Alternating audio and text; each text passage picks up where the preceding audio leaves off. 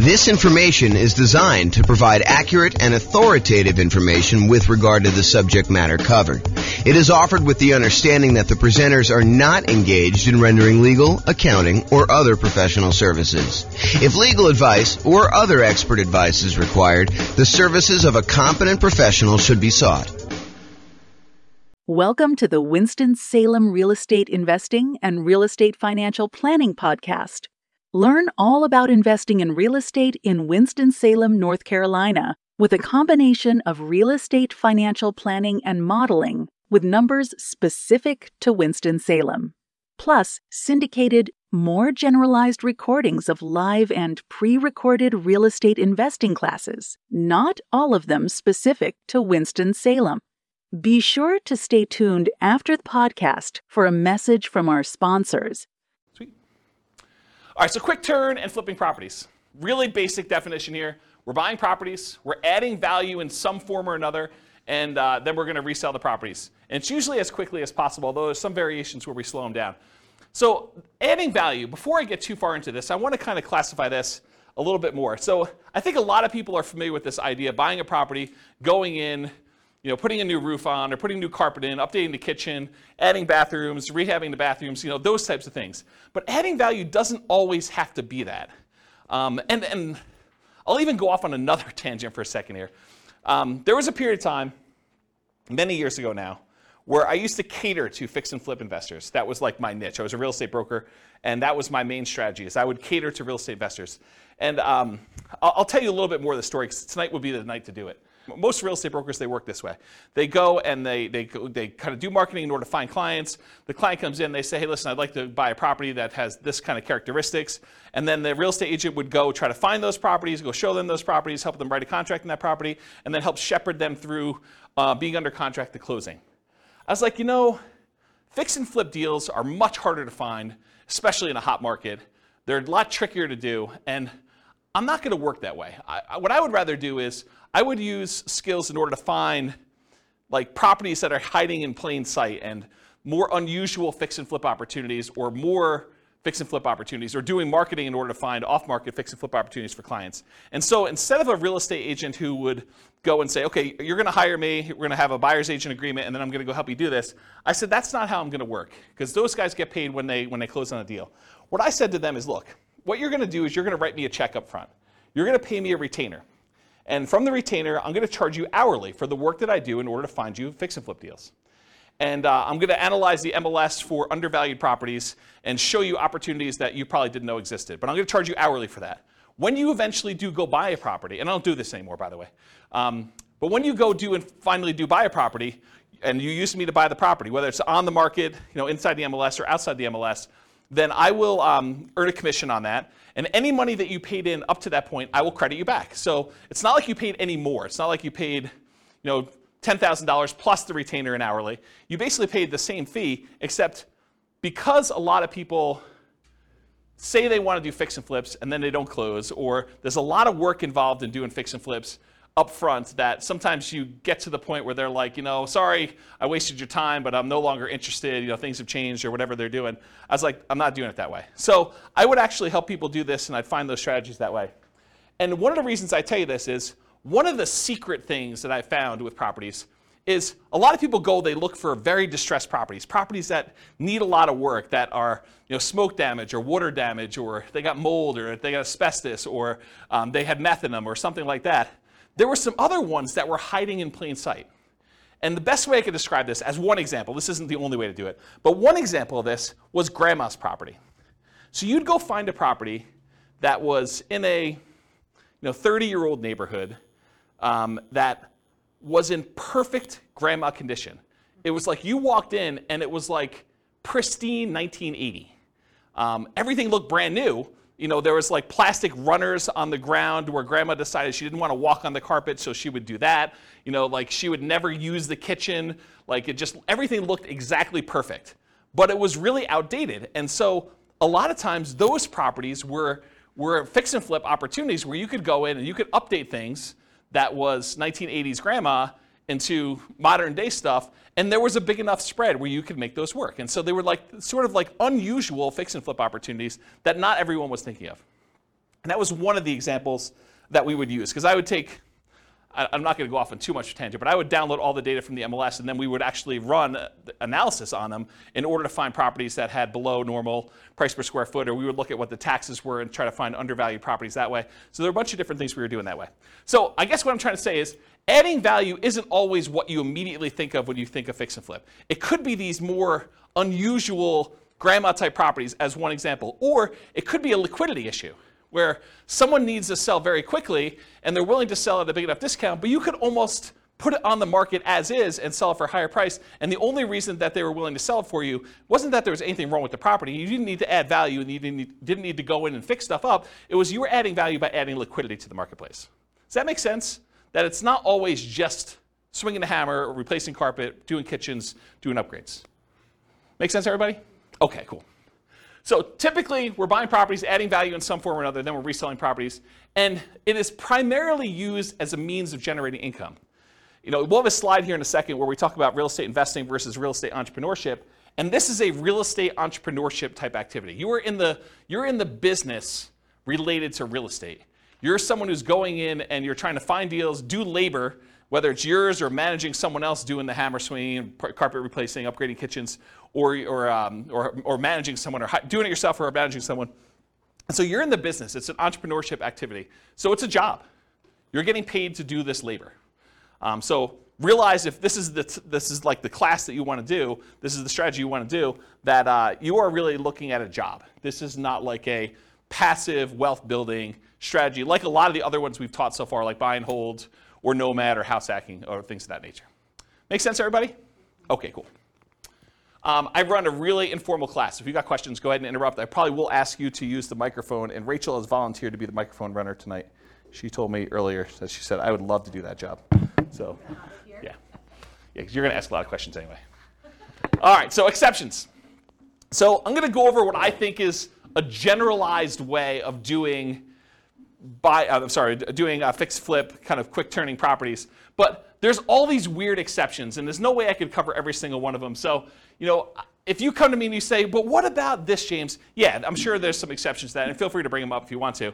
But this is not the only way to think about it, but I've tried to think about it from a pretty comprehensive way, and I've tried to do it in a more most common sort of way rather than these really obscure cases, okay? And also, beware, just because you think that you don't think there's a chance that X can happen doesn't mean that it won't happen. So this is designed to be like a starting point discussion to help you make better investing decisions on your own with additional knowledge, but make sure you do your own research. Do not rely on me solely as your kind of like business person who taught you how to do this. All right. Quick turn and flipping variations. So I listed out what I consider to be the 4 major quick turning, flipping kind of like strategies, variations on this strategy. So there's the most traditional one. That's buying a property, adding value, and reselling as quickly as possible. A lot of times you'll go in, you'll get a hard money loan, you'll do rehab on the property, you'll upgrade the kitchen, replace flooring, and then you'll immediately put it up to sell with the intention of making a profit from doing all that. But then there's 3 other ones as well. So I classify another one as live-in flips. And live-in flips for me is when you buy a property as an owner-occupant, you move into the property, and you get owner-occupant financing in most cases. So a lot of times you're buying like a property with 5% down, or a 3.5% down FHA loan, or 3.5% down FHA 203K loan, which is like the rehab version of the FHA loan that allows you to finance the purchase and also the repairs. Or the conventional version of that, there's a conventional 5% down rehab loan as well. Or you do like a USDA nothing down loan or a VA loan with nothing down, and you buy a property with the intention of, over the next year or so, doing your fix-up on the property with the intention of, after a year, selling it. That's what a live-in flip is to me. You move in the property, do the fix-up while you live in the property, often you're doing work in your spare time. This is like a second job. That's really what it is. After you get done with your regular job, you come home and you start fixing up the property. There's a variation on this, and I call it the 2-year tax advantage live-in flips, or slow flips. So the first live-in flip is like you're doing it at a reasonable time. Technically when you get the loan for an owner-occupant, you agree to live in the property for a year. So it's going to be hard for you to do it faster than a year. And there's an incentive, a tax incentive for you to wait a year. And that if you wait more than a year, you have long-term capital gains on any gain you had on the property. So that's a 15% tax rate usually, unless you're in some weird tax situation, but usually a 15% tax rate for after a year's point for doing the gain on that. But sometimes you'll say, hey, listen, I want to go and buy a property and I want to live in it 2 out of the last 5 years because I don't want to pay any taxes, any capital gain taxes on the sale. And so you buy a property very similar to the regular live and flip, except you move in with the intention of staying there 2 years. And the reason you do that is instead of having to pay that 15% capital gains tax rate after you've lived there for a year, you decide if you wait another year, then I can do it and not pay any tax on the gain at all. Okay, so that's one of the reasons why you do that. And then the final one, it's a variation on the regular flip. So the traditional flip, you're buying a property, usually getting hard money loan or paying cash or something like that, and then you're doing the fix up and then you're reselling it. With the partnership flip, you're going to partner with the seller. So instead of you going and getting hard money loan or some other type of financing, you go to the seller and say, look, Mr. Seller, your house needs some updating and I can get you more than what you would net if you partnered with me and do this. And I will go in here and I will pay for out of my own pocket to have contractors come in and do all the work on the property. And then when we sell it, you'll pay back all the money we paid for the upgrades, we'll pay off your loan and we'll split the profit. And I think we could do better than that. And so the idea behind a partnership flip is instead of you buying the property from the seller, doing the work and selling it, you partner with the seller, you do the work, and then you both sell it and you split the profit in some form or another. So that's what a partnership flip is. Okay? Any questions on the 4 strategies? You guys knew about all those? You have the microphone? Yeah, it should be on. It doesn't project your voice, just records. With the partnership flips, how is that price difference determined, the spread between what it would have sold for before and then after? Is it just based on a pre-renovation appraisal? Or how is that price determined? It's completely negotiated between you and the seller. Okay. So you can structure these any way you want. It's whatever you can get a seller to agree with, right? So I don't think a lot of times you're talking about, this is what you would have gotten, although maybe that's part of your presentation. This is what you would have gotten if you hire a real estate agent, it's going to be 6%, and most buyers are going to come in, they're going to want to negotiate the price down, and so you got another 2 or 3% that way, and you got your share closing costs, and so by the time everything's said and done, you're talking at a 13% discount from where you thought you were going to be. And so what I do is we're going to be able to do this. I'm a real estate agent. I can sell the property for us, so we're going to save some money there. I've got contractors and everyone else who could do all this work, and I get discount because I give them a lot of business. And then you go in there and you sell yourself as to why you can go and do it and why you can make them more money than if you did it yourself. So you do whatever the negotiation is for yourself to do that presentation. Does that make sense? Mm-hmm. Okay. Okay, cool. Any other questions on this? Yeah, good, Mike. Thank you. I've been seeing some houses, like say in Kansas City, Yeah. Missouri, and they're really cheap. Yep. Have you done any where you can do not an assumable loan, what do you call it? Subject to loan, Mm-hmm. where you just take over the property Mm-hmm. and then make an agreement that after you're done fixing the property, you will then pay them. But in the meantime, their mortgage is being covered. Sure. Yeah, you can structure it that way. That's just a variation on the partnership flip, right? You're going to go in there and you're going to say, look, it's not even subject to. I mean, you honestly could do it where you just say, look, I'll pay the amount that your mortgage is. If you want to do this, it doesn't have to be done this way. But you could say, I'll pay the amount that your mortgage is. I'll rent the property from you while we're doing the rehab, or we're partnering on this, and so I'll just cover the holding costs for that. But I don't think you have to, unless it's a person who's in a distressed situation and they would otherwise lose the property. So you don't have to offer that, but it's a way you could do it. It's another tool in the tool Well, it's chest. just less coming down, less money you have to put up front, because you could put that into the rehab, right? I don't think so. I think that if you have the seller pay for the holding costs while you're holding the property, I think that's actually better than you coming up making the monthly payments. Say that again? Yeah, so the seller still owns the property in the partnership flip version, and so they're making the payment. So I think you coming out and volunteering to make the payment, I think that's actually worse for you. Make sense? Yeah. Yeah. All right, any other questions on this? Do you have a question, or are you just holding the mic? Okay. I thought you were grabbing for it like you were going to ask questions. Okay, cool. All right, so is this quick turning flip model, is it more real estate investing where you're taking money, you're investing in something, doing very little work, and expecting to get a return on your investment? Or is this real estate entrepreneurship where you're putting in manual labor with the expectation of making a profit on your labor? What do you think? Is quick flipping, quick turning properties, flipping properties, is that more investing or is that more labor? Labor, absolutely, right? So this is one of the obvious ones where before some of the other ones were like, you're doing a little bit of work, but you're putting money in the deal. This one I think is very clearly on the side of real estate entrepreneurship. So for flipping properties, most folks are typically investing their time and often a little bit of money, so it's mostly an entrepreneurial activity. Okay, so money required. I would love to be able to tell you that you can go flip properties with nothing down, no money out of pocket at all. I think that while that can happen, it's really, really hard to do, okay? So in most cases, though, here's what you're gonna need to do. First of all, you're gonna need to do some type of marketing to find or acquire the deal. So marketing to find or acquire the deal, it's especially true if you're wanting to do these partnership flips, where you gotta go find a seller before they've listed their property in the MLS, before they've listed it for sale by owner in a lot of cases, although I guess you could find some of those as well. But really you're trying to find somebody who is way upstream of listing their property so that you can do that. And you usually do that through marketing. So a lot of times that marketing is paid. So you'll need some money for marketing in order to do that, especially with partnership flips. And it is true somewhat to deeply distressed properties that need rehab, although you can find those in the MLS as well. But most of the time for marketing, you're gonna be doing these kind of like partnership ones.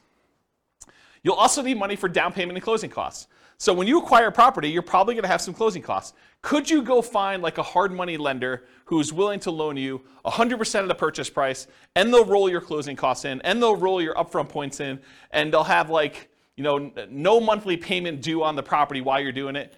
Yes, you can if you can get a good enough deal where you're doing that, but I think that would very limit the deals that you could do. You'd have to really only do the creme of the creme, the kind of like top deals where you can get the biggest discount and where you can make that work. And I think if you want to do more deals, you want to do more deal flow, you'll probably need some money for some type of down payments.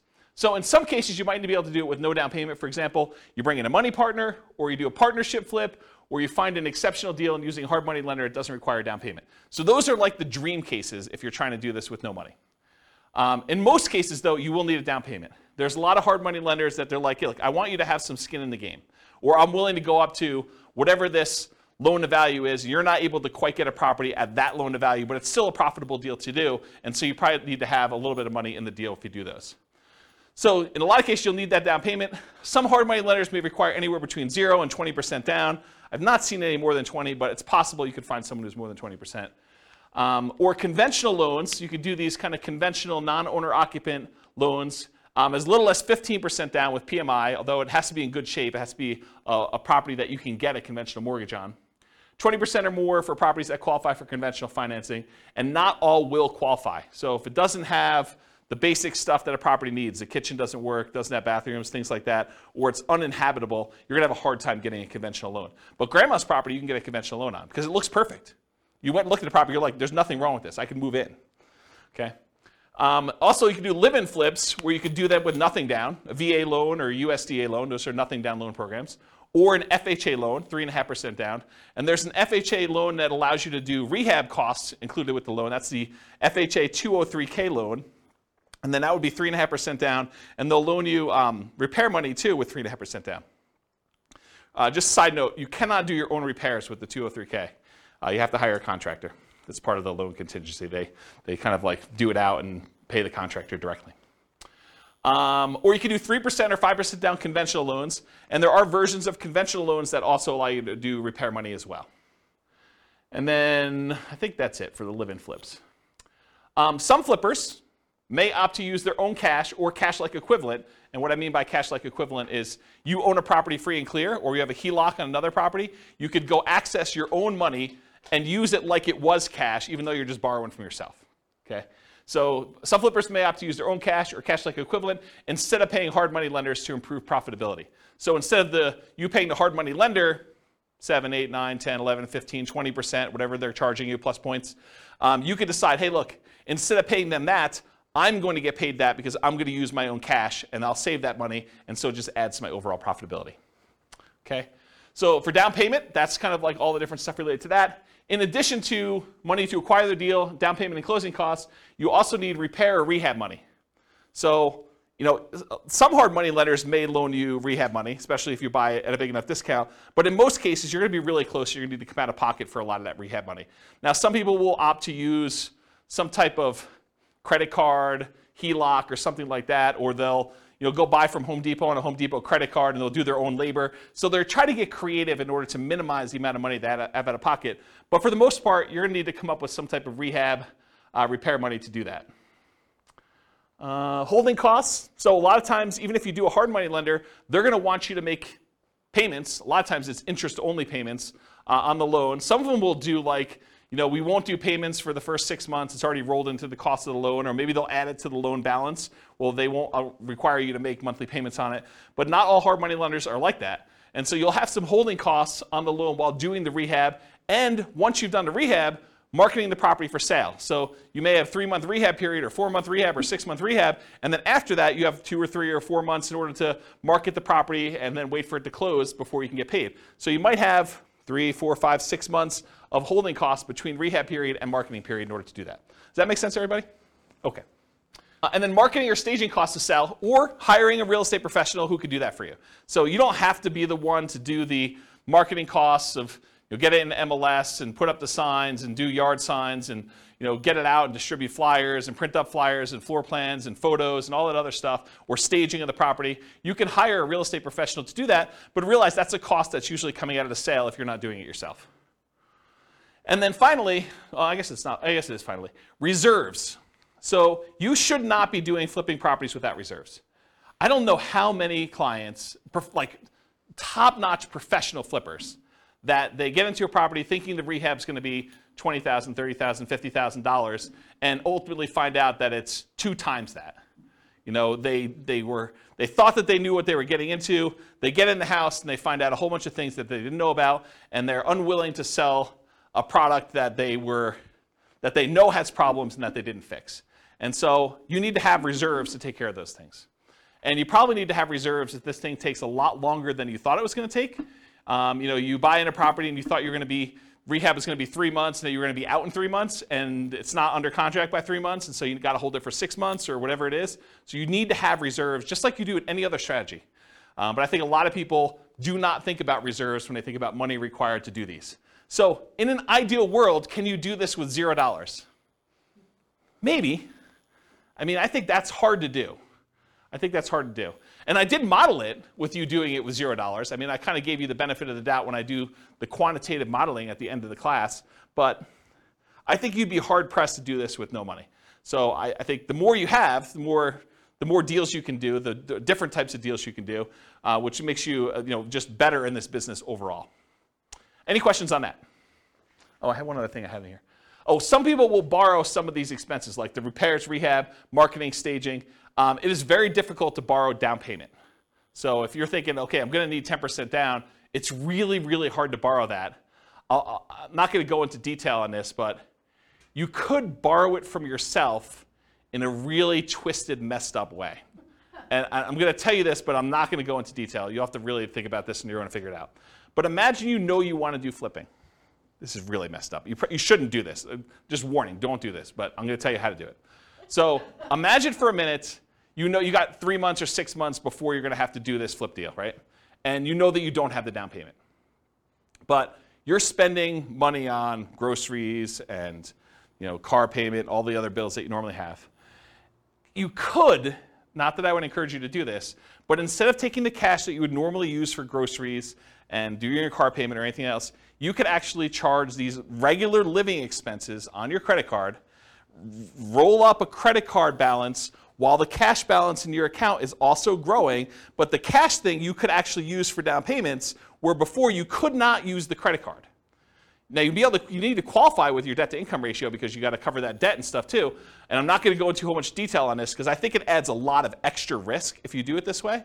But if you're like desperate, that is one strategy that you probably could do, which as soon as I say it, I regret telling you. But I did tell you don't do it. I did tell you not to do it. But that is a way to kind of get around the thing if you don't have down payment money. Have you done it when you started? What's that? Have you done it when you started? I bought a property on a credit card.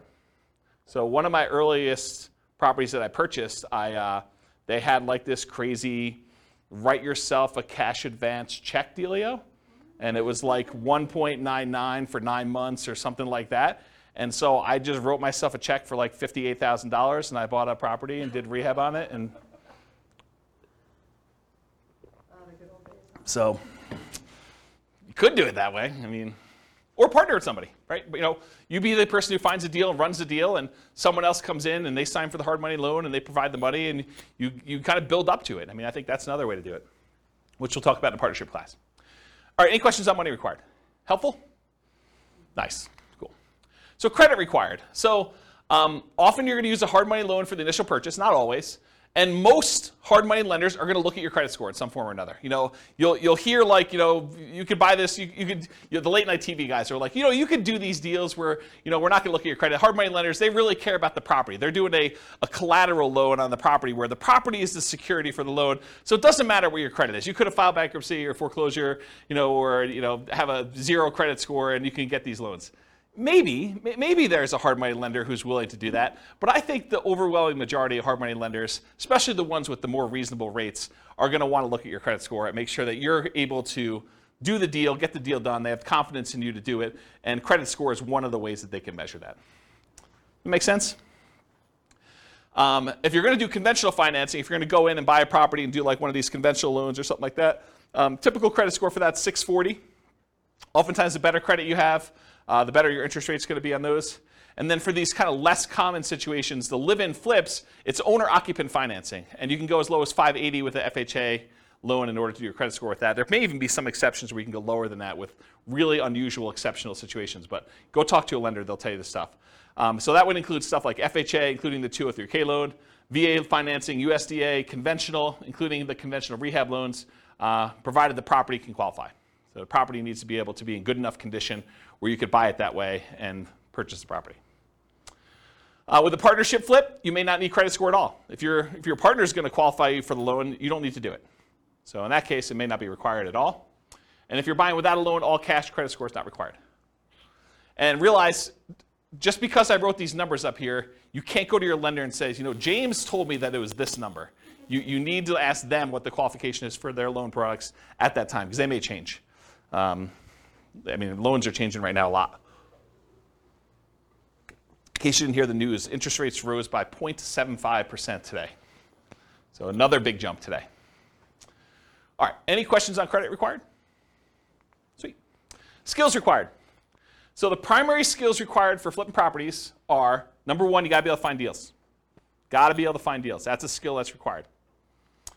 You also got to be able to estimate rehabs or know someone who can.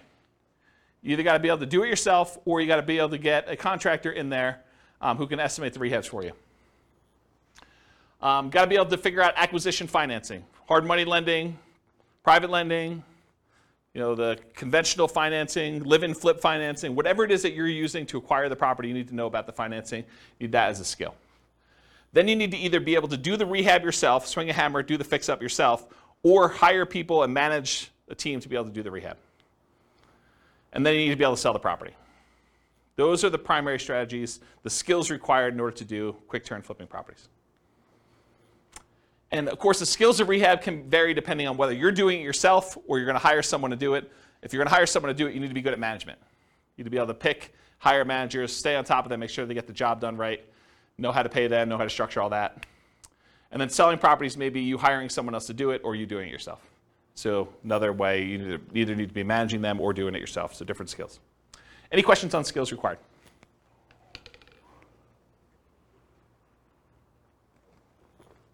All right, stability. So flipping properties is very actively stable.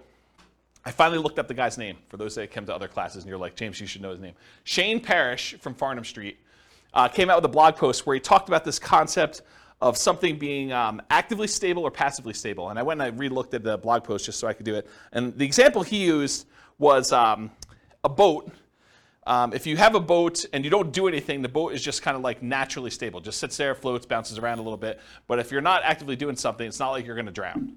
But a jet fighter is something that is actively stable, where if you're not actually actively using the controls, you're going to die.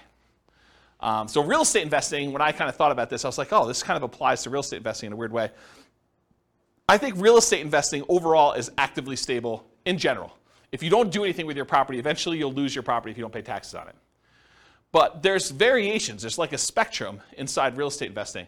For example, if you go get a interest-only loan that has a balloon at the end, if you don't do something about the balloon at the end, that's worse than if you have a 30-year amortizing loan that's going to pay itself off over 30 years. That is less actively stable than a interest-only loan with a balloon.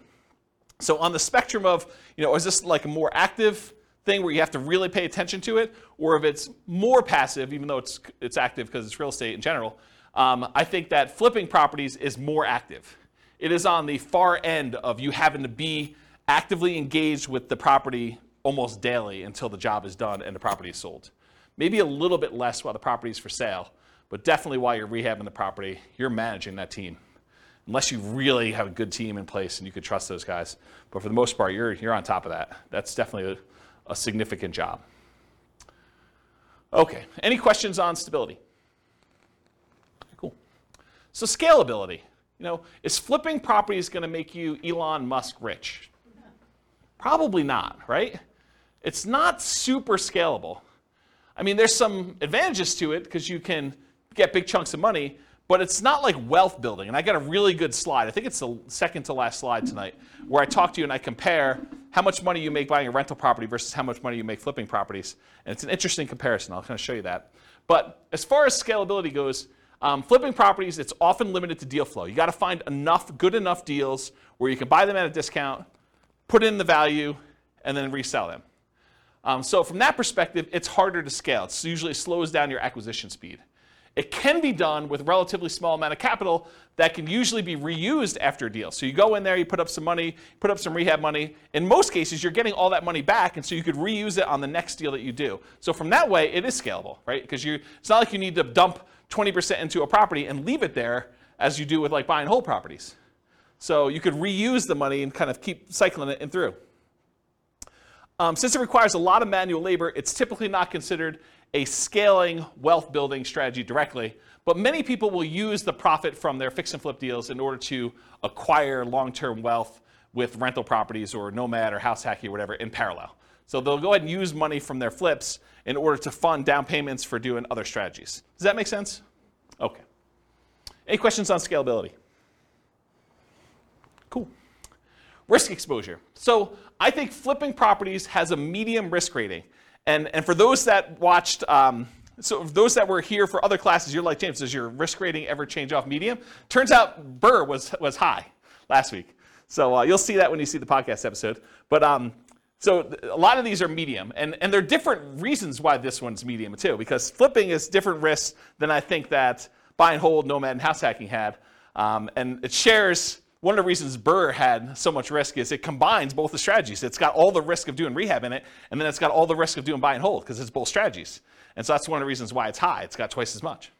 So for risk tonight though, for flipping properties, fix and flips, there's rehab risks. So you're going to do your rehab on a property, and a hurricane hits, doesn't hit your property, but the price of lumber triples. Well, that's an additional risk. Or your contractors get all pulled off to do another project, or you expected to do a rehab in the kitchen. Once you kind of pull the kitchen out, you realize there's mold, and now you got to do mold remediation in the property. Or you happen to test for meth because after you buy the property, you are talking to the neighbor like, I'm finally glad someone bought that meth house, and that those meth dealers are no longer here. And you're like, what? So, I mean, there's stuff like that happens. So you have all the rehab risks, although that could happen with anything. Interest rate risk for your buyers while rehabbing. So imagine you bought a rehab property, and you were getting ready to put it on the market about 2 months ago, and interest rates just went through the roof then. So now it's much, much harder for you to sell your property because there's an interest rate risk for your buyers while you were doing your rehab. Price decline during rehab risk. So sometimes markets turn. There was a market was going a certain way, and then all of a sudden it shifted, and now it's much harder for you to sell, or the prices started to go down. And you're holding the property thinking, I can do better, and the market's kind of dropping out as you're holding on. And maybe you should have accepted that $5,000 discounted offer that you got the first day, because that was your best offer, because now the price is $20,000 below where you were. So there's stuff like that happens. And for longer flips, like 2-year slow flips, this is an extended, it might be called an additional price decline during ownership risk, because while you're holding the property for 2 years, it's possible the market changes or interest rates change or things like that, and prices drop pretty considerably during that period of time. And then, of course, your credit is at risk because if something happens and you're unable to make the payments on the loan, you're unable to sell the property, and you got to give the property back to the lender or something like that, then you could have a credit risk there. And then in addition to those risks, for partnership risks, if you're doing partnership flips, rather, your reputation is at risk, right? Because you're sort of doing something with someone else and they're expecting you to perform. And then you have all the generic partnership risks that you have there. Disagreements with your partner. He said this, you thought it was going to go one way, they sue you, there's like a disagreement over how to split the profits or what was said or who was supposed to do what. So you've got all those with additional partnership flip risks. Any questions on risk exposure? Cool. So profit speed. So how quickly are you getting profit, and what's the general size of partnerships? Like what's the profit margin you're doing there? So how quickly you make money. With partnerships, it's relatively quick. Usually you're buying a property, and once you sell it 6 months later, 9 months later, a year later, sometimes a little bit faster than that, you're getting your profit out. And so while flipping properties, you could typically start seeing profit within 6 months, typically after rehab and sale. You may capture some natural appreciation. If you're holding the property and the market's going up like it's been going up the last year, 15% a year, whatever it's been going crazy up, you get to capture this sort of natural appreciation while you're holding the property and you're rehabbing. It's going to sell for more than you originally thought because the market's going up while you did this. And I will tell you, some flippers actually will factor that into their offer. They'll be like, look, the market's going really strong. I think it's going to continue going strong for the next 6 months. I know this particular seller is going to get offers from a whole bunch of other investor flippers, and I really want this deal because I got to get my guys busy or whatever it is. And so I'm willing to factor in some of that natural appreciation. I'm going to sell it. It's comping out right now at 400. I'm going to pretend it's going to comp out at 420 because I think it's going to go up 20K over the next 6 months that I hold it. So some of them are doing that. I don't know if that's prudent, but I will tell you that that's how some of them think, having worked with a lot of them. So you may capture some natural appreciation, inflation, likely to capture forced appreciation as well. Forced appreciation is the value you add when you do the work that you do to the property or your liquidity or whatever it is you're doing there. So that's like the forced appreciation part of it. So how much do you make? It varies widely, and everyone's got their own metrics. And everyone's expenses and holding costs and costs of money and their overhead and everything else is different. If you're running a really lean ship, maybe you make more profit. If you have a lot of overhead and a lot of stuff going on, or you have really expensive money, maybe you make less. But I think a lot of investors will target $25,000 minimum net profit after everything. And some of them will bump that up to 10% of the sale price of the property as like a way to deal with properties becoming more expensive. So, if you're doing a lower cost property, a lot of them will say $25K minimum, or some will even do less than that, but I think 25 is a very common number you hear. $25,000 profit minimum after all my expenses net of everything. Or if you're doing like a $400,000 property, maybe you say I want 40K. Or some people, in order to get a deal done in a really hot market, they'd rather have 25K than not get the deal. Maybe they actually bump it down to 25 in those cases. Okay? Okay, and by the way, 25K net of all expenses, not taxes. So most people are going to do that number, and they're not going to take into account their tax obligations from that number. So if you're looking at the returns, this is typically the return quadrants we use when we're looking at a property. So you'll get some appreciation, both that natural appreciation while you have the property from inflation, and then also any forced appreciation. You're usually not getting any cash flow. In fact, cash flow is probably going to be negative at your holding costs. Debt pay down, a lot of times your hard money lender is going to have an interest-only loan or even a negatively amortizing loan, which means that the payments are getting on and the interest is accruing while you're holding on to the property. So debt pay down is usually going to be either zero or a negative, depending on whether you're just making interest-only payments or that. And then you're not usually getting tax benefits while you're holding the property because you're not usually renting it out. So usually there's nothing there for those. Any questions on profit speed? All right, no questions on profit speed? Profit size? Okay, cool. So finding deals. So you can find these deals in the MLS. You can find these deals from for sale by owners.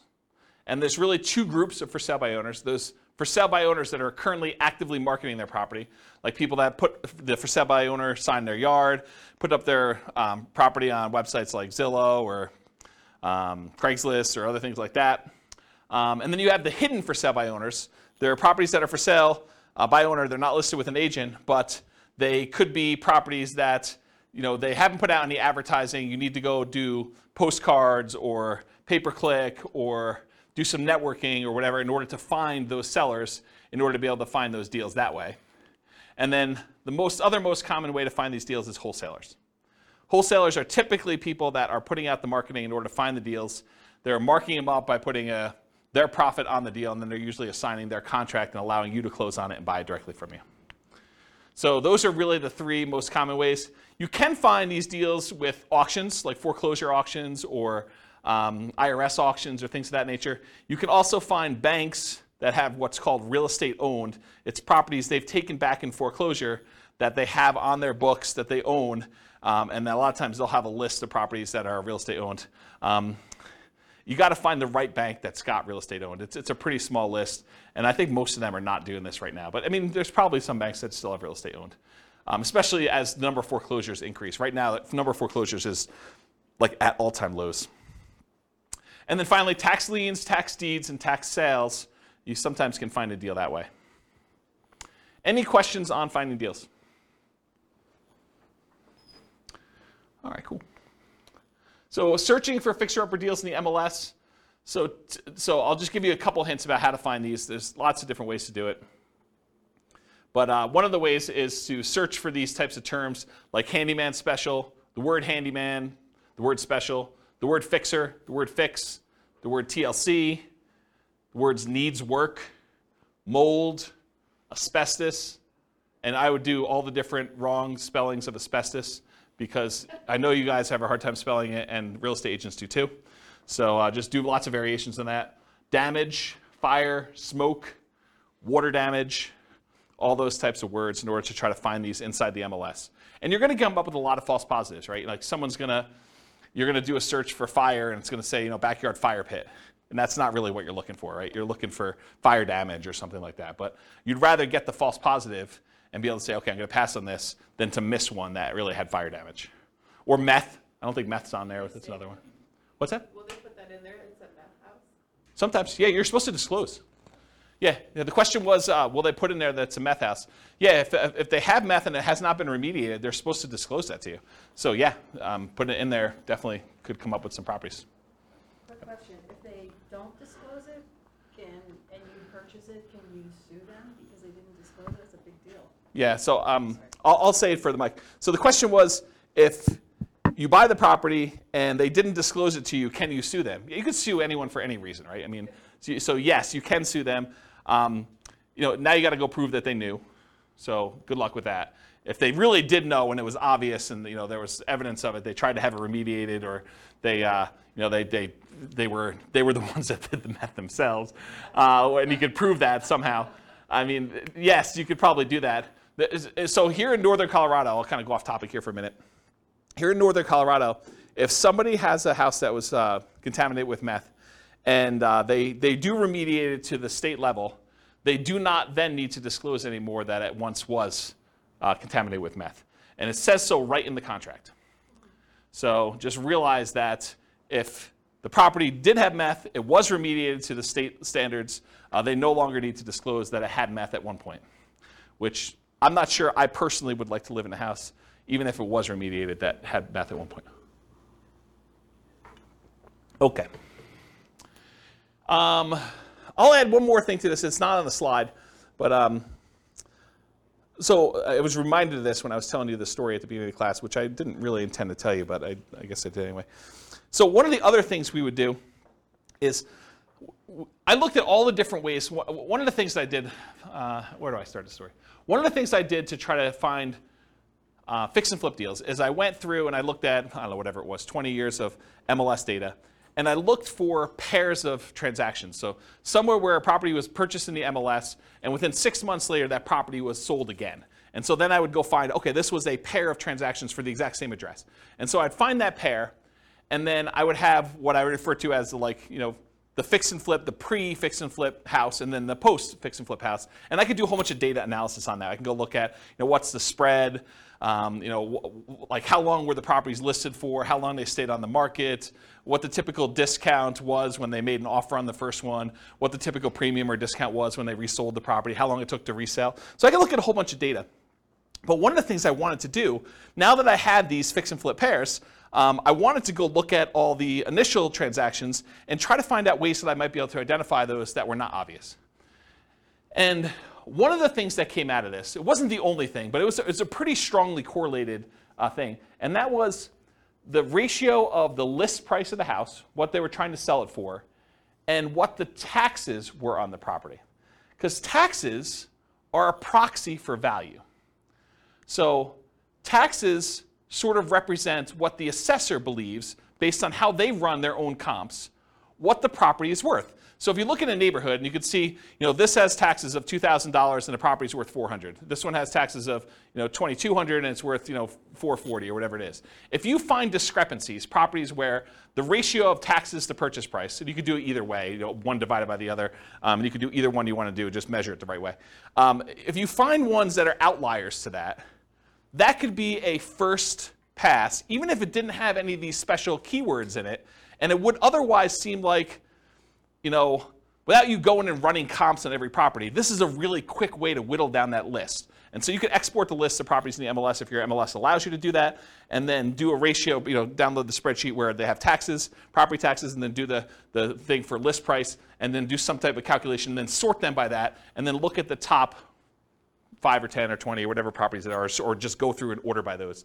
And that was actually a relatively good way, having looked at data for a whole bunch of these pairs of fix and flip properties, for you to go identify properties that might possibly be undervalued in some way or another. Or you could also find properties where the taxes were abnormally low because there was some type of homestead exemption or senior exemption or something like that. And so you find some of those too. But some of those are also grandma's properties, right? Like the homestead exemption where it's been kept pristine for 30 years, that is another way to kind of identify grandma. So I'm not sure that's the worst way to look for. Any questions on that not intended to be covered topic? Sweet. You guys got a whole bunch of bonuses. So market conditions. Oh, wait, question. Oh, dumb question. Well, I don't know about those. I didn't say there were no dumb questions. I didn't say you could ask dumb questions. Go ahead. So I know I know how to look up property tax information on homes, but Sure. Can you look up if it's homestead or senior discount? Is that listed on? I don't know. I've never looked it up that way. Okay, because I sort them by the ratio of taxes, and that's how I look at them. Okay. And I wrote software to do it. I wasn't even doing it manually. No, I understand that. I was Yeah. just like, can you actually figure out that's why it's lower or not? That was one of the things I was trying to. No, I don't. Maybe you can call that in the assessor and Maybe see what it's they say. assessed a certain Yeah, I way don't know. I never looked that up. They don't have to pay that much. Yeah. Yeah. All right, cool. Any other questions? All right, so market conditions. So where does this strategy shine? Like, what's the best market to do fix and flips in? So it's got to be a market where you can buy properties that need work at a discount. Right? If you're thinking you could do it in our current market, well, our current market 6 months ago, that's really hard to do. It's hard to buy any property without paying a premium over asking price and find a property that needs work. Can you still do it? Probably. There's exceptions to every rule, as I said.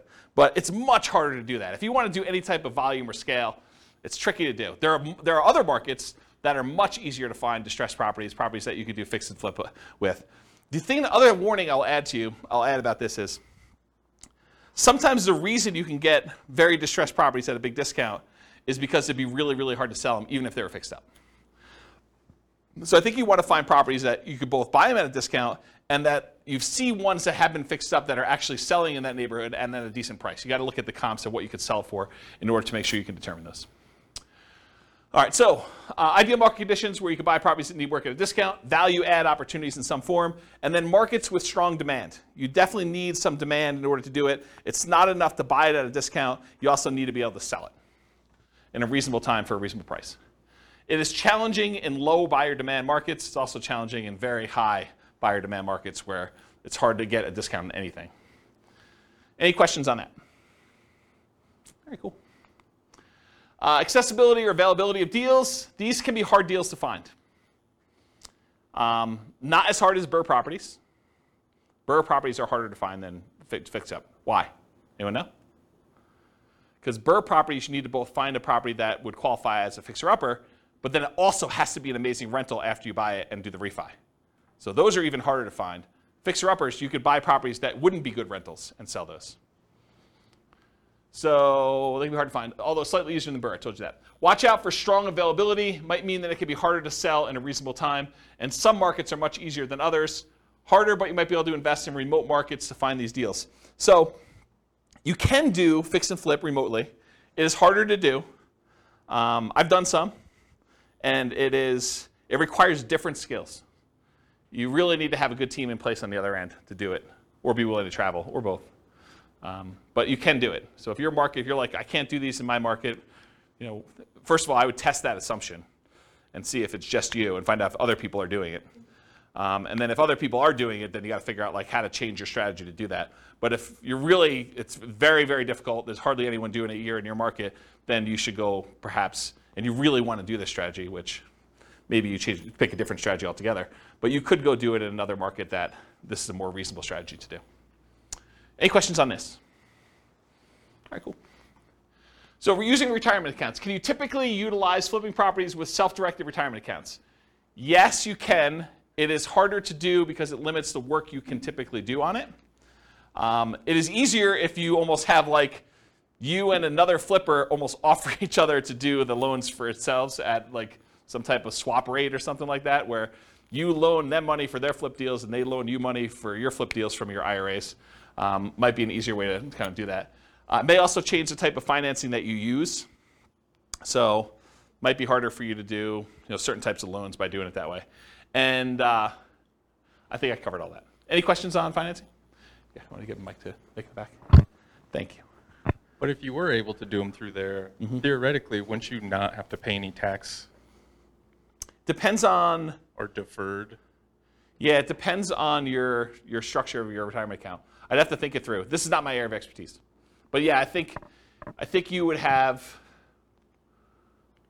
Yeah, if you did it inside the account, all the money had to go back into the account, I think that goes into whatever the status that money already had. So if you're going to pay tax when you pull it out, it would be taxed at that point. If it was tax-free when you pull it out like a Roth, then I think it would be like that too. There's some other weird rules too, like if you're financing stuff within there, if you're using this for down payments, there's a whole bunch of additional rules, and like I don't understand this stuff that well, but like UBITs and things like that I'm just not familiar with. So you'll need to get some professional guidance on that one. It's harder to do, much harder to do than doing it with someone else's IRA. You can use someone else's IRA real easy. Okay. Yeah. Any questions? Cool. So quantitative analysis. Now we're going to get into numbers, just right on time. So flipping properties is a job. I want to point that out at the very beginning because financially, this thing shows up like extra income in our modeling, right? We're not modeling you're buying a house and you're getting the debt pay down over that thing. So a lot of times they're interest-only loans, and you're not going to have like appreciation happen while you're holding the property for 6 months because you're already kind of baking that in there. So it really just shows up as like lumpy income. Income that shows up like once every 6 months or once every 9 months or whatever the period of time that you've gotten there. It just kind of like poof, $25,000 shows up in your account because that's the net after all your expenses after you've done the deal and at whatever interval you have there. So that's how we model it, right? Because it's lumpy income. It's periodic, sometimes irregularly periodic, but you could do it as kind of periodic chunks, lumps of income. Okay. So the other thing that's hard is when we compare flipping properties to all the other strategies we've covered so far, like buy and hold or nomad or house hacking, it's already an unfair comparison because in one case, you're working a regular 40-hour-a-week job. Maybe you're kind of like leasing a property once every year or something like that to do the work. But with this, you've got like second job hours. So I'm kind of comparing one where you're not doing second job hours and you've got all this leisure time, and this other one where you're working a second job completely in order to do this, right? And so it's automatically an unfair advantage to kind of compare them, and you'll see why. So I could take like one model of this thing and really spend 2 hours just going through all the different risk profiles and how this varies and what your income looks like and your kind of cash flow looks like and all this other stuff, like just based on like one strategy. So tonight I'm just going to focus on financial independence, how long it takes you to achieve financial independence, using the strategy, but I could easily just go in and dig into all these other variations and how this really works and mechanics of it, which I just don't have time to. Eventually, they may be their own class. For this particular strategy, because it's not my primary thing, like this is not my, I don't know if you guys can tell, but this isn't my normal topic to teach, right? Like fix and flip. I do have a lot of experience, especially helping clients. I don't do a lot of fix and flips myself. I've done a few. But this is like, I used to cater to this. This was my niche for clients doing it. And I did this for several years doing it this way, but I don't know. This isn't my normal class topic that I teach. It's sort of like a secondary topic. So I don't know. Maybe I will teach more. Maybe I won't. It is naive to generalize these results. Don't think that you truly deeply understand all the nuance from just this class, right? You can't go out and claim that you're a guru and expert and start teaching this based on the stuff you learned in this one class, okay? All right, so modeling flip income.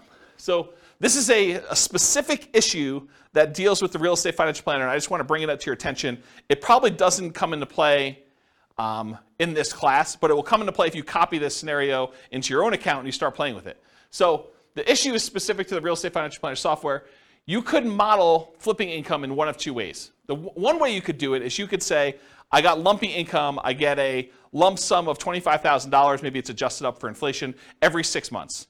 And if you did that, the way that we calculate debt to income is I calculate debt to income month to month. So I look at the income you had in that month and the debts you had in that month, and I tell you what your debt to income was in that particular month. I don't look back a year and say, your average income was this, and like your average debt was this at those different periods, and then calculate your debt to income that way. And one of the reasons why we don't do that is because some people will actually get a job and they'll just gotten a raise in a job, and if they have their income for that 2 months, they should be able to qualify. They shouldn't have to look back on an average, and so it would mess up the math for those situations. So you could either do this lumpy income, which means the month you got that extra $25,000, your debt to income looks amazing because you got $25,000 of extra income. It drops your debt to income way down, and so it could look like you qualified to buy houses really easily that month. If we decide and we don't do it that way, we say, okay, look, you're making $25,000 every 5 months, let's say. I could just say you're making an extra $5,000 a month. And if you do that, the challenge with doing it that way is you don't really earn that $25,000 until after the 5th month, and then you have $25,000 all come in, but maybe you needed a certain amount of down payment, and that happened at month 3, really before you technically had the money coming in. So it's this really weird catch-22 where if I model it one way, it introduces one problem. If I model it another way, it introduces another problem. So you really do need to think about what you're doing if you're structuring these and making it work. And that's what this says. Any questions on that? All right, cool. So we're going to try to find out someone doing flipping, how long it takes them to achieve financial independence, and we're going to compare it to a lot of the other classes we've done, like buy and hold and house hacking and Nomad and Burr and those types of things, and we're going to compare that. So in order to do that, I think it's fair for me to define for you what financial independence is mathematically. So financial independence is when you have enough income coming in from your investments to support your lifestyle. So in this case, for the example we're going to do tonight, they need $5,000 a month in order to support their lifestyle. And $5,000 a month gets adjusted up with inflation. So it's $5,000 when they begin, but 10 years from now, it's whatever that is, $8,000, $9,000. So what are the investments, and how do we calculate those to see if they meet that $5,000 per month income coming in? Well, there's 3 different major sources of money coming in that we count. The first one is any passive income they have. And passive income consists of Social Security, any pensions, or any annuity income they have. So those are the 3 forms of passive income. In addition to that, besides passive income, the second thing is any cash flow they have from rentals. This is net of all their expenses. So it's you take the gross rents and any other income they have coming from the property, like maybe laundry service or something like that, and then you subtract out vacancy, property taxes, property insurance, maintenance, property management, mortgage payments. Did I miss any? Like all of the expenses on the property get subtracted out from it. The net that they have left over after all expenses is their positive cash flow, their net cash flow. And that counts toward their achieving financial independence. So that would count toward that $5,000 in this particular example. And then the third source is any money that they have invested in stocks or bonds or something like that, it does not include their equity in their property. Their equity in their property is something completely different. You don't count this in number 3. Equity kind of indirectly contributes to their cash flow. Because if you have a property that's free and clear, then it cash flows a little bit better. But the third one is any money they have invested in stocks or bonds or anything like that times whatever their safe withdrawal rate is.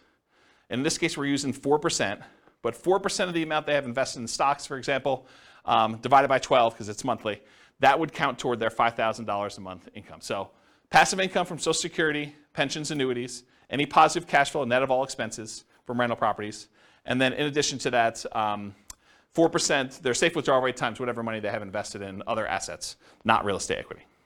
Okay? So when all of those combined add up to be $5,000 a month adjusted for inflation, that is when we define that they have achieved financial independence. They're able to live off their passive income of some sort. Make sense? Their investment income. All right, cool. So if this person, which it's a couple, and I took out the assumptions because I got tired of covering them, but go listen to the previous podcast, and we talk about like all their situations, I believe. But basically, if this couple took their money, and I think they were saving $1,000 a month, and they invested it, they did no real estate at all, they invested in stocks, it would take them 40.17 years in order to achieve financial independence. Okay? If they did buy and hold properties, if they just bought a one owner occupant property, if they bought 10, 20% down payment rentals, it would take them 31 years almost. So if they just did stocks, it would take them 40 years. If they just bought 10, 20% down payment rentals, they saved up money. When they got a down payment, they bought that rental. They save up more money. When they get that one, they buy another rental, and eventually get to the point where they have 10.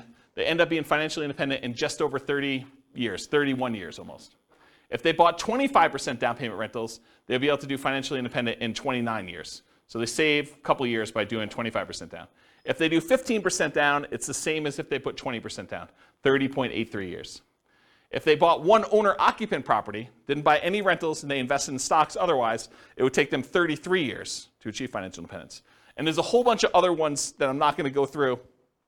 That's all covered in the buy and hold class in detail, all of these and how they got the numbers, okay? But this shows you the relative size of how long it takes them to do it. Turns out the shortest one, in case you're wondering what the shortest line on here is, the shortest one is them buying 10, 25% down payment rentals and then doing short-term rentals with them, vacation rentals. That's the shortest one, and it takes just under 24 years for them to achieve financial independence using that strategy, okay? So this is all the buy and hold ones. Go watch the buy and hold class if you want more details on that. For the nomad stuff, this is where they buy a property as an owner-occupant, 5% down usually. They live there for a year, then they convert that one to a rental, and then they repeat that until they have whatever number we have on here, but usually 10 rentals. If they do 10 nomad properties, repeat that process 10 times, putting 5% down each time, they can retire, be financially independent in just under 27 years. And remember, the fastest one was 24 years or so for those short-term rentals, but most of these are well over 30 years. So the nomad one is much faster in general. So these are a lot faster. Then there's a whole bunch of variations like fixer-upper nomad, nomad by proxy, nomad to short-term rentals. Nomad with short-term rentals is 12.83 years. That's one of the fastest ones. And then there's a whole bunch of other ones with house hacking with nomad and these variations. So this is all in the nomad class if you want to go look at the details of that one. Here's house hacking for those that were in house hacking class. And it got so big that it was getting hard to see them on the screen, so I went horizontal instead. But it just shows you the same type of chart, the number of years it takes for them to achieve financial independence. If they buy one property with 5% down, and I think this is one roommate, it takes them 32.83 years. If they get additional roommates, like I think this is 4 roommates. If they get 4 roommates, it's 26 years to do that. And then here's some other ones where they're doing variations on the theme. This is covered in the house hacking class in detail. Any questions on this? Cool. So this is BRRRR. This is a class that you guys probably haven't seen yet because it's not posted to the podcast yet. But BRRRR, if you are able to pull all of your money out when you do BRRRR, it's under 12 years. This is buying 10 BRRRR properties. If you can leave 5% in the deal, if you're not able to pull all your money out, you have to leave 5% in there. It's almost 17 years. And if you are able to do BRRRR, but you have to leave 10% in the deal, then it's just under 22 years for you to do BRRRR. Okay? And then here is the summary of all those so far, not going into the fix and flips. So I'll leave this up here for a second. I know you guys have a hard time seeing it, but just visually looking at it, these are some nomad strategies. They're all pretty low. BRRRR is really low comparatively. The nomad with house hacking is really low. And then this is just more house hacking over here, and this is buy and hold. You could see relative sizes, though, that really the winners tend to be nomad, BRRRR, house hacking type stuff. Okay, all pretty good? Any questions on that? All right, let's talk about some flipping properties. So in my assumptions, which is wrong, I believe this is not correct, you did not have to come up with any money out of pocket.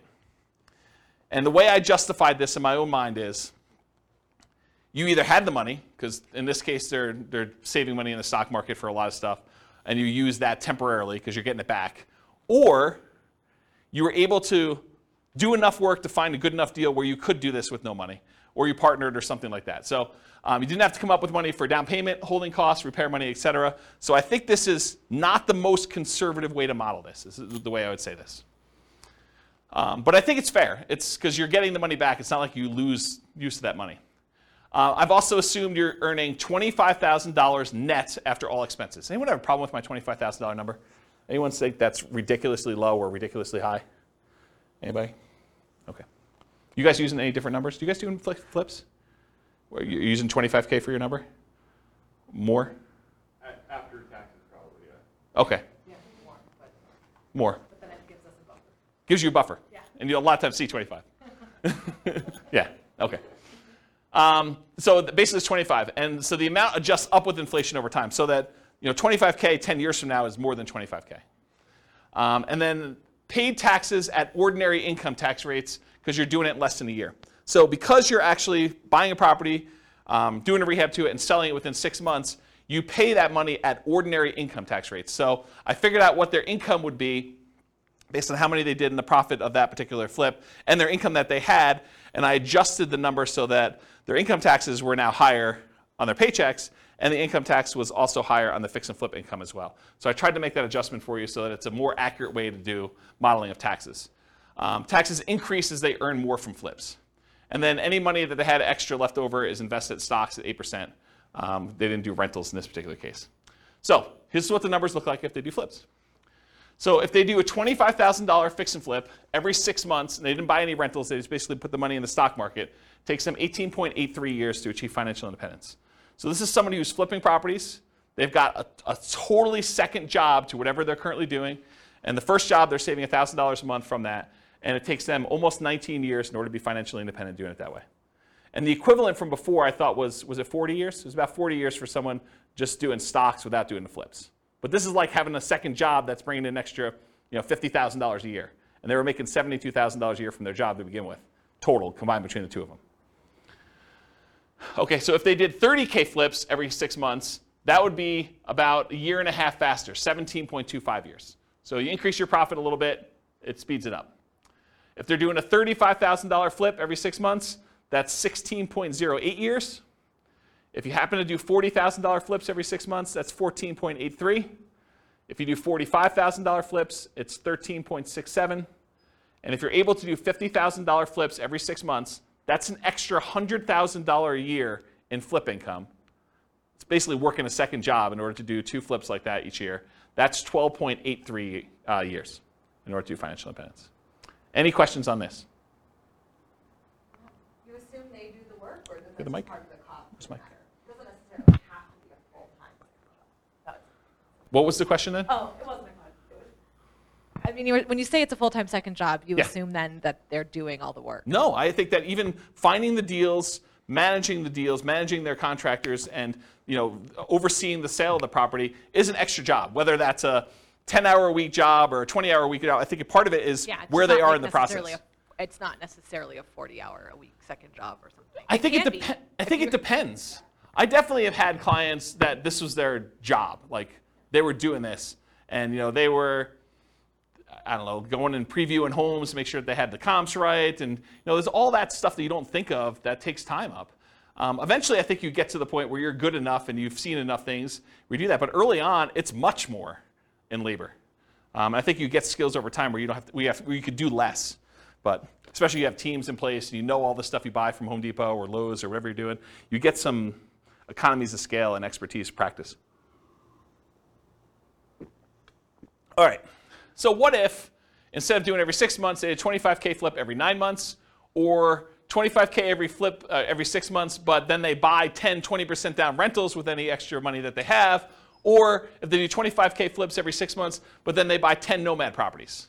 So what if we did those 3 additional things? Well, they're starred. So if you do 25K every 6 months, but then you buy 10, 20% down payment rentals, 16.17 years. So it's faster than the 18.83 if they just invested in the stock market, but it's still 16 years in order to be able to hit FI for that.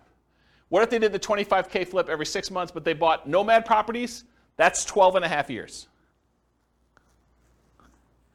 And remember, in our modeling, their flip income goes away once they reach financial independence. They no longer have to flip after 12.5 years. So they stop. Okay? So 12.5 years if they do the 25K flip every 6 months, and then they buy 10 Nomad properties. And then if this is they do flips every 9 months, it's 22.83 years if they do that.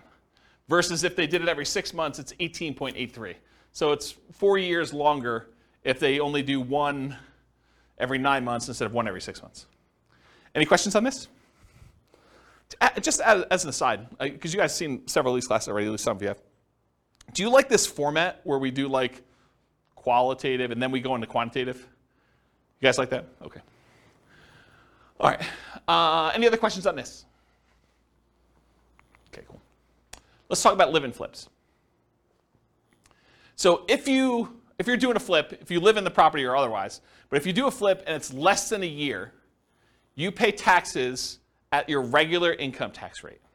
So if you're flipping a property and you make a profit on it, whatever profit you made on that deal after all your expenses, then that gets taxed at your ordinary income tax rate. And I'm not a tax guy, so go verify this with your CPA. But this is my understanding. If you do the flip for a year, or if you live there for a year and you do the flip, then you're paying 15% capital gains, long-term capital gains tax rates. And there are some exceptions where if you have an income below a certain threshold, I think, maybe even there's one for above, though I don't think so. But I know there's one where if you earn below a certain number, then I think your long-term capital gains rate is actually 0, if I'm not mistaken. But it's a really low income. But otherwise, if it's over a year, in most cases, it's going to be a 15% long-term capital gains rate tax rate. So you could save you a little bit of money on taxes if you wait over a year when you're doing your flips. Although I'm not sure that's incentive enough for you to do shorter ones, and I'll show you that here in a second. If you hold the property for 2 years and you live in the property, this is if you live in a property for 2 out of the last 5 years, then up to certain limits, and there are limits on this. You can't do this with like $5 million properties or $5 million gains. I guess it's not the price of the property, it's the gain amount. But if you live in a property for 2 out of the last 5 years, then you do not have to pay anything on your capital gains on the property. So any profit you made on that property, up to some limits, and they're pretty high limits. I think it's like $500,000 for a single person. Does anyone know what the number is? I think it's $500,000 for a single person. I think if you're married, it's even more than that. But that's the amount of gain you get for 2 out of the last 5 years. And then you don't pay any capital gains tax at all on that. So this kind of came up recently for me. I had a client who was, he was working for a builder. He was like the head super for a custom home builder. And his builder owner, the owner of the company, did this strategy where he would buy a house, he'd build a house for himself, build it at a big discount. He'd move in, he'd live there for 2 years, and then he would sell it and he would get to capture this gain by living there for 2 out of the last 5 years, and he'd be able to walk away with a big lump sum of money by doing this. And he would repeat the process. And he was trying to explain to this super that, hey, listen, if you want to have us build a house together, you could buy this house, move in, live there, get a discount, because you're helping to build it, and so you'd be able to buy it at this big discount. And then you'd be able to have this new construction house, and after living there 2 years, you do this. And so he was talking to me about whether or not he should do this 2-year live-in flip or do like a Nomad strategy where you buy a property instead of maybe even buying the one at a discount, where you buy a property that would make a good rental and then you convert that to a rental. And so we were trying to figure out the math of what's better for him to do. And I ran some just back of the napkin math before I even wrote this new code for teaching this class. And the back of the napkin math, I was like, I think you would be better if you could get the discount that you were talking about getting on these new construction properties where you're building with your boss. I think it actually works out better if you flip the property every year rather than waiting for 2 years. I think that you're overvaluing the tax incentive and that you would make more money if you flip twice as many than if you got the tax incentive of doing the one deal every 2 years. And I did some really rough math and I proved that to myself. I'll show you tonight, it's more subtle. There are certain cases where it is true and certain cases where it's not. And I think there's some nuance to it, which I haven't really dug into. It's probably, although I'm probably not going to teach that class, but there probably is a class that one could teach on that topic alone, just going 2 hours on that nuance, but to be determined. So really what I want to tell you about this was, for live-in fixed assumptions, this whole taxation thing about regular income tax rate versus 15% capital gains tax versus no capital gains tax if you live there 2 of the last 5 years is one of the things we're going to test here. There's no depreciation recapture. So when you own a rental property and you sell it and you got to depreciate the property over a period of time, the amount that you depreciated gets taxed when you sell. Unless you do a 1031 exchange, and then you just defer that tax until a later point. But you pay a depreciation recapture tax. In this case, they're not rental properties because you're living in them. Unless you happen to have roommates while you're living in them, then you would have some depreciation recapture. But in this case, we're assuming you're living in it, you're not renting it out, and so there's no depreciation recapture tax at all. So there's nothing to do there. And then on the sale, I did 3 different versions of sale too. I said you're going to sell it for sale by owner, and you're not going to pay any real estate commissions whatsoever. You're going to sell it directly, and you're going to keep all the money yourself. So that's one version. There's another version where you are a real estate agent, and real estate commissions, by the way, are completely negotiable. There's no fixed amount. So if I give you a number here, I'm not saying that every real estate agent charges this amount and that you should always use this amount. But I think 3% is a very common number you might see. And so I use 3%. So if you are a real estate agent, a lot of times you'll pay the buyer's agent who brings you a buyer 3% commission on the sale. And so I'll do some examples where 3% you are the real estate agent or broker. And also when you buy the properties, I assumed you got a 3% rebate on your purchase. So I'll do some examples here where you're doing live-in flips, and when you buy the property, maybe you put 5% down, and then you got 3% back when you bought it. So you get a little discount there as well. And then the last version of this is you are not a real estate agent and you're not selling for sale by owner. You're going to hire an agent, and I just arbitrarily picked 6% as a real estate commission. Could have been 5, could have been 3, could have been 7, could have been 24. But I picked 6% as a real estate commission you paid for both the buyer's agent and the seller's agent to sell your house for you. And so we'll look at what the impact of commissions are on doing this. And then I always assumed you have a 1% closing cost to handle all the title insurance and your share of closing cost fees when you're doing the deal. Okay? So these are kind of my live-in flip assumptions. And so here are the live-in flips. Okay, where am I now? So 1 year live-in flips. So every year you move into a property and you flip the property every year. It takes you 39 years in order to be able to achieve financial independence, doing it that way. Oh, I should tell you, I think we're doing 10% discounts. So this is how I did it. I think this is how I did it. I think I assumed you were buying a property with a 15% discount, but you put 5% in repairs on the property, and so your net discount was 10. So if you bought a $400,000 property, you really are all in for $360. That's how I modeled it. Okay. So if you do the 1 year live-in flips, it's 39 years for you to achieve financial independence. If you do the 1 year live-in flips and you do for sale by owner, where you have no real estate commissions that you have to pay because you're doing it yourself, that's 26.67 years. So you save almost 13 years by not using the real estate agent on your sale. If you do the 1 year live-in flip and you are a real estate agent, where you get a discount when you buy and you only have to pay half the commission when you sell, then it takes 1 year, well, about whatever that is, a little bit more than a half a year longer, 27.25 years than if you did it for sale by owner. But it's still faster than if you did and you had a real estate agent do your sales. Okay? And then here are the 2 year tax advantage flips. This is where you're going to live in it for 2 years out of the last 5, and you're going to do those deals. Same metrics, you're getting a 10% discount. But there's an increased appreciation because you're holding it for a longer period of time when you do it that way. And you have some debt pay down over that thing. But you do get that in the other ones too. They're just more frequent, right? So 2 year tax advantage live-in flips, 34.92 years, just under 35 years for doing that. Remember, if you did the 1 year one, it would have taken you 39 years. So this is one of those examples where I thought it was going to be the other way, but it turns out the 2 year one is tax advantaged. However, that's only if you are paying the real estate agent. If you have a real estate license or you're for sale by owning it, it is the other way, as you'll see here in a second.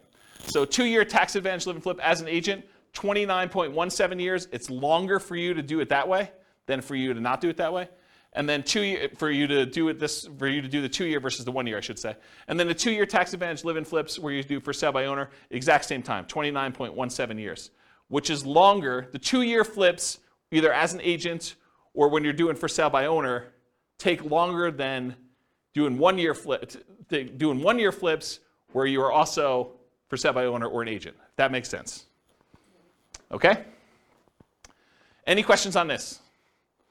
You'll also notice live-in flips take a lot more time for you to be financially independent than doing the flips every 6 months and investing in stocks or buying rentals or buying nomads or whatever it is. And because I can, this is all of them on the same chart. And the flips are in this middle section because it's alphabetical. So like somewhere between here and here are the flips. So you can get an idea of relative size of how long it takes. Some of the like flipping ones are pretty aggressive, but remember, they're getting jobs. This is like a extra job for you to go do this if you're doing these flips and whatever. So it's like almost an unfair comparison time-wise. I don't remember where I was, but it was somewhere in this ballpark. And you can see some of the faster ones are these nomads and nomad with house hacking, and house hacking ones are kind of like the faster ones. Buy and hold, a little bit slower. And then the regular house hacking ones over here a little bit longer. Any questions on all of them? Not going to go into detail, but you can look at the chart at your leisure. Any questions? All right. This is the penultimate slide, second to last slide. And pause for dramatic effect. Take a drink too. While you're drinking, it would be funny if you could add a bar. It would. All right. So otherwise, I have to repeat it. It'd be funny if you could add a bar on that of getting a minimum wage job for 20 hours a week. Extra? Yeah. Yeah. Compared to the... This is the tricky part, right? Like, you think that's a great idea, and I do think that's a good idea too, but everyone's like, well, I have this unique situation. I'd like to see you do this where I get $50 more in rent, or, I hire a property manager, because a lot of these are without a property manager, or like, because there's all sorts of variations, or, I'm going to not do 5% down for all of them. We're going to do 3.5% down. I'm going to buy a duplex first or a fourplex, and then I'm going to do my 5%. How does that vary? That's why there's so many different variations. I mean, this is literally why I've zero concern. I'm doing like Real Estate Financial Planner podcast where I take one of these scenarios, and each episode is me diving deep into like one, and then I go and I drill into like exactly what's happening, and I can compare it to like another scenario that was before and show you how it's better and how it's worse and stuff like that. I have zero concern that I'm ever going to run out of these, right? Because I think I'm on like buy and hold, like 25% down. And I've got all these to go with like all sorts of variations of doing this. And what happens if I make more? What happens if I make less? Property manager, not property manager. Stop working before I technically hit FI and see if I can coast in. And there's all sorts of weird stuff to do. Yeah, because I was just thinking, you said two flips a year every 6 months for 30 years. Yeah. Man, that's a lot of time. Right? I totally agree. Yeah, and we all know that house hacking is the equivalent of getting a side hustle. Right? So you could do side hustle, go look at the house hacking ones. Those are kind of the equivalent, right? It's like getting the job for $650. So you could look at it that way. There's lots of weird ones. So. All right, so this slide. I used to have a very different version of this slide that I would teach. And the old version of the slide, I'll jump to the punchline, then I'll walk you through this one. The old version of this slide was, for every rental property you have, it's the equivalent of you doing a flip every year. So for every rental property you own, it's the equivalent amount of money that you would make from doing a flip every year. And I'm going to walk you through what I mean by this.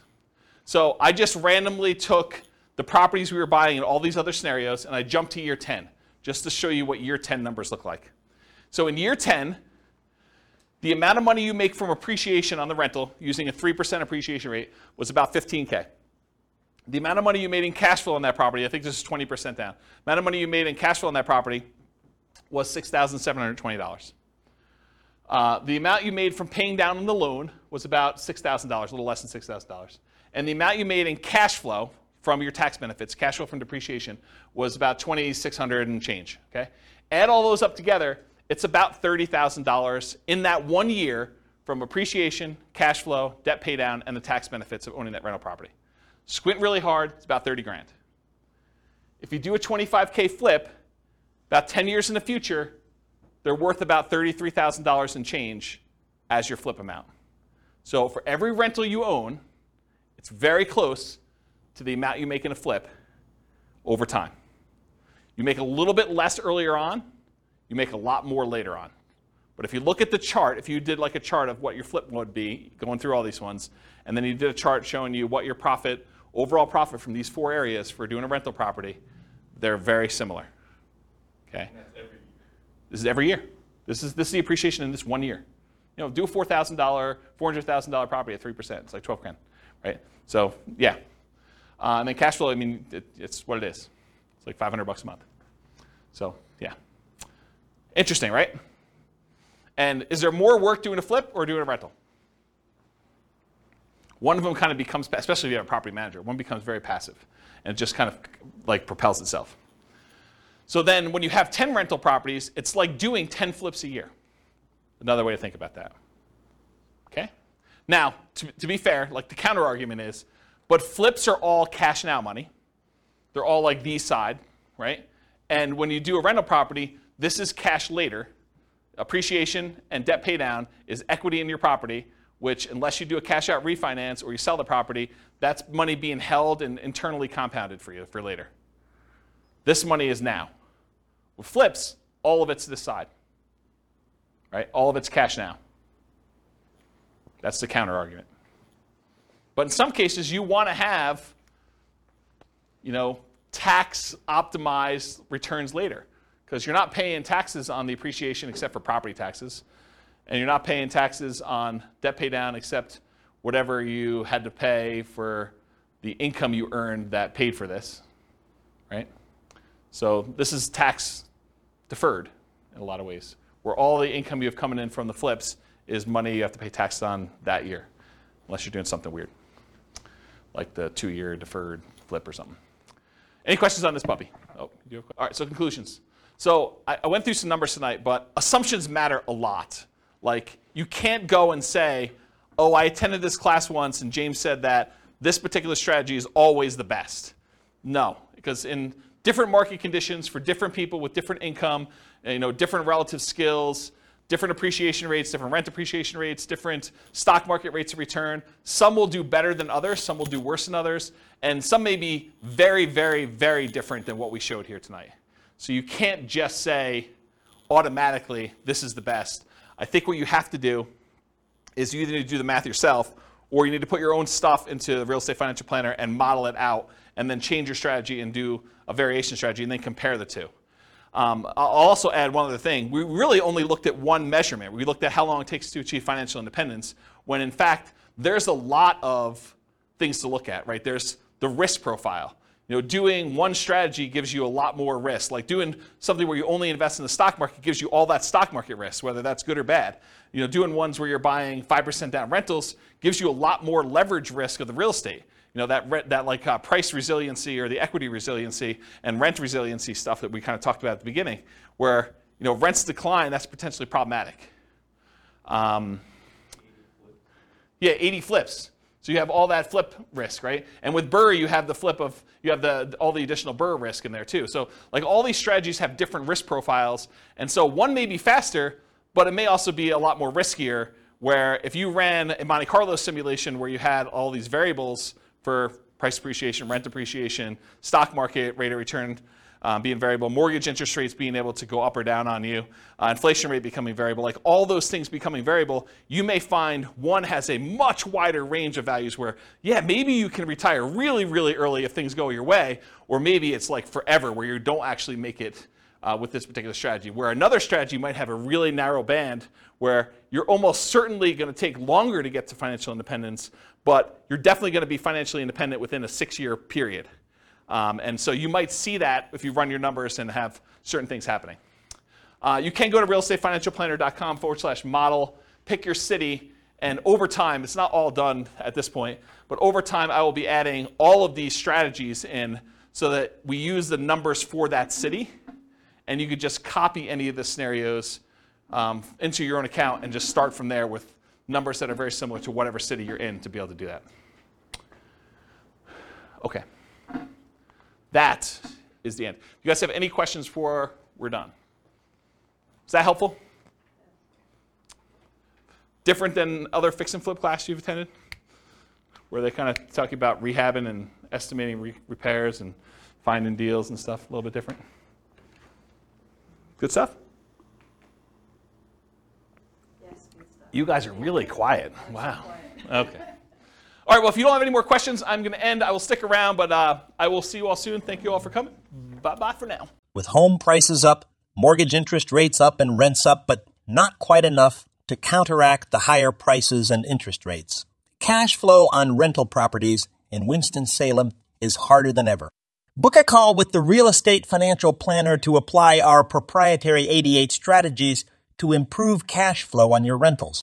See the show notes for a link to schedule your call and improve your cash flow today. If you're a real estate agent, lender, or professional in Winston-Salem that wants to help our real estate investor listeners, consider reaching out to learn about collaboration opportunities with this podcast.